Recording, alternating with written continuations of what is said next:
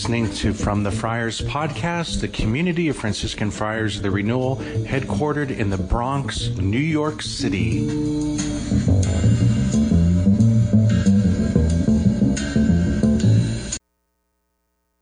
It is such a joy to see all of you here today. Welcome, sincerely welcome to all of you.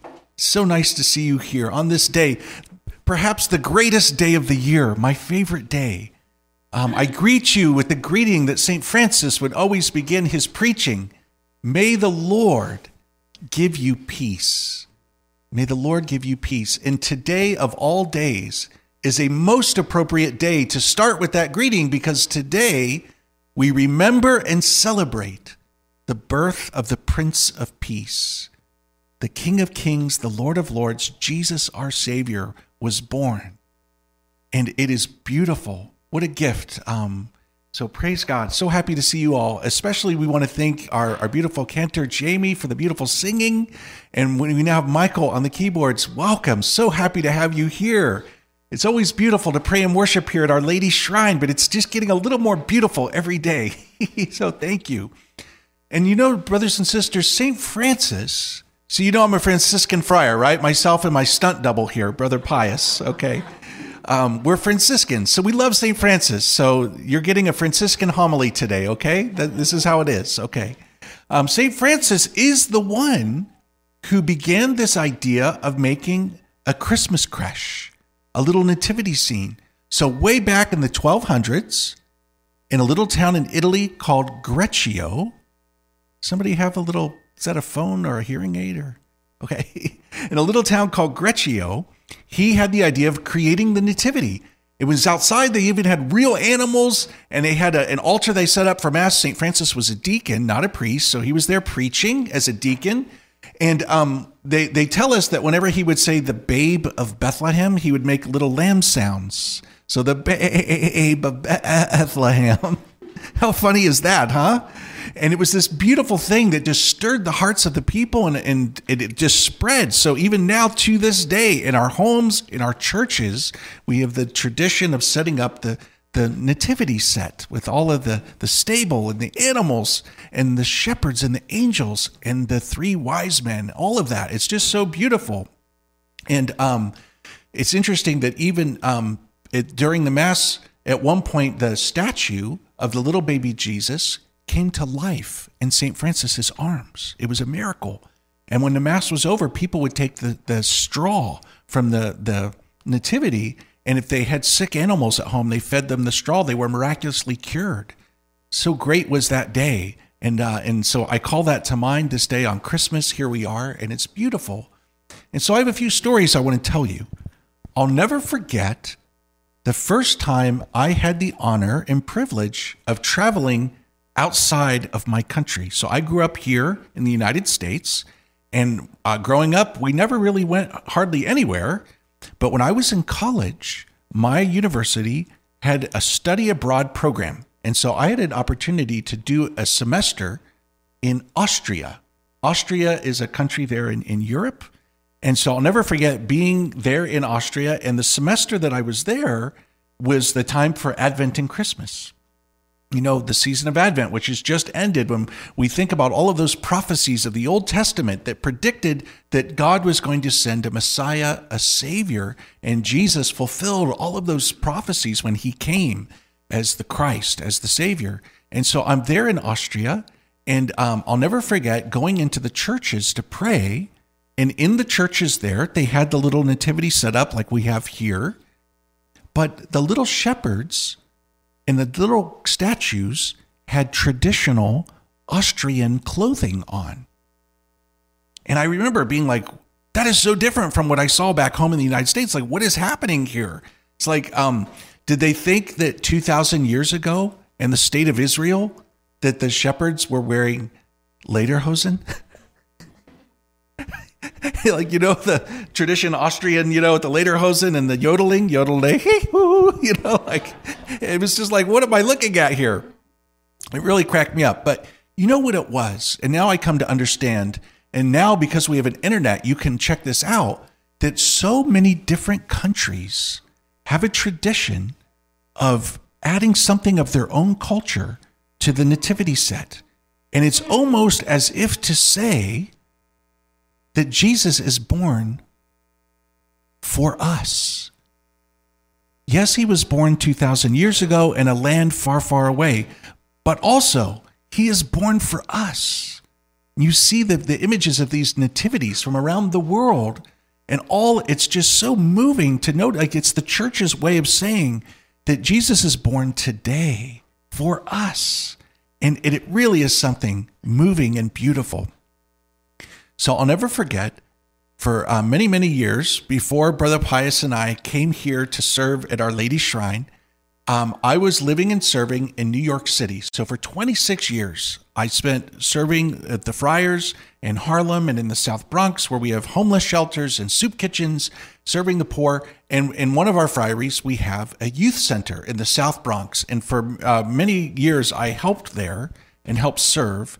And I'll never forget one of the years in our program. These are all the kids who are growing up in the projects and in a kind of a tough neighborhood. In one of those years, there was a young man who's just a really good kid. When you met him, you knew there's something different about this kid. There was like a light in him. He was just such a good kid. And that year, he actually became Catholic and was baptized at the Easter Vigil, which is really just a great gift. And so we were going to do a Christmas play with the kids. And we were going to invite all of the people in the neighborhood and all the families. And we were going to do the Christmas Carol by Dickens. Do you know that story? It's kind of a famous Christmas story. There's a stingy, wealthy old man named Scrooge. He doesn't like Christmas. And what does he always say to people? Bah humbug, and he was, just kind of a negative person. And then he gets visited by the ghost of Christmas past, the ghost of Christmas present, and the ghost of Christmas future. And he has this big conversion of heart. So we did this play, but we told the kids, we want you to make this your own. What would it be like if Jesus was being born in the South Bronx today? And so we worked with them and we kind of adapted the script, and it was really funny and entertaining, you can imagine, but also very kind of moving and heartwarming that we had this play. And this young man who was so good, he played Scrooge, the main character. And so the place was packed with people. It was so chaotic and beautiful. There were just so many people everywhere. And we had this play and we were going through it and the whole story. Well, the very climax of the story, the most beautiful part, Scrooge has had a conversion of heart. And he's sorry for being so negative and stingy. And so what he does is he goes to the apartment of this very poor family, and he's coming there to tell them that I'm so sorry for being mean, and I've had this conversion of heart. We come to the scene, and here's this young man, and he comes into the apartment, and he has this beautiful speech all about this beautiful thing God has done, where he's now had a change of heart. And at the greatest moment to prove that he's had a change of heart, he says, and now I've come to bring you all these presents. And the idea was that he was using all of his money to buy presents for these people as an expression of his love for them. But then we look around and there were no presents. The presents went missing. We had all these props, these big gifts with bows and wraps, and in the chaos of it all, they went missing. Nobody knew where they were. And we were like, where are the presents? They were gone. It was like, oh no, like this great moment. And he says this line, I've come to bring you all these presents. And in that moment, what do you call it when an actor goes off the script? He improv'd, he ad-libbed with, in that moment, he sees there's no gifts, and he just says, well, it looks like somebody stole all the presents. Which is something that does happen in the South Bronx. And then out of his heart, he just says, but it's okay, because Christmas isn't about presents. It's about Jesus and his birth. Merry Christmas. And I started to cry. It was so beautiful that he ad-libbed this line. And it was like, we couldn't have done it better, And so brothers and sisters, here's the thing. God didn't want to give us presents. God didn't want to give us something. God wanted to give us someone. He gives us himself. Jesus comes to give us himself. The best present possible, that we can have a relationship with him. We can know his love, his mercy, his forgiveness in our lives. You can't buy that at any store.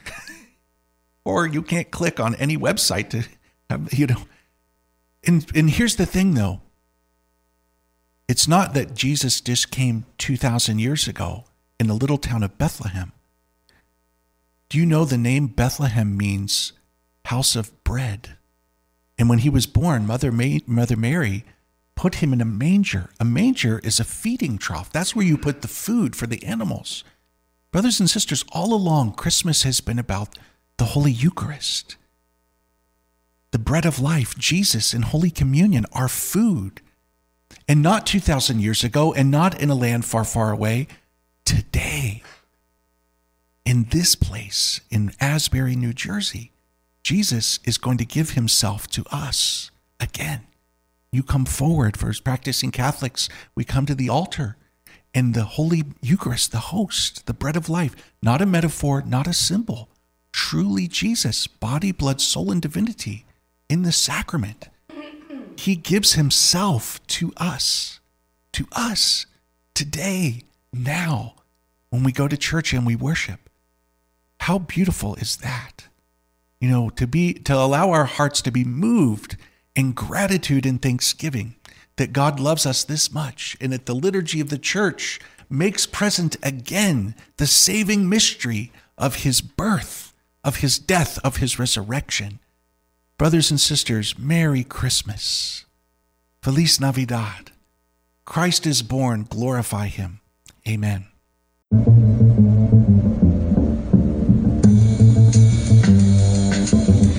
You've been listening to From the Friars podcast, the community of Franciscan Friars of the Renewal. Please visit us at franciscanfriars.com or on social media, CFR_Franciscans.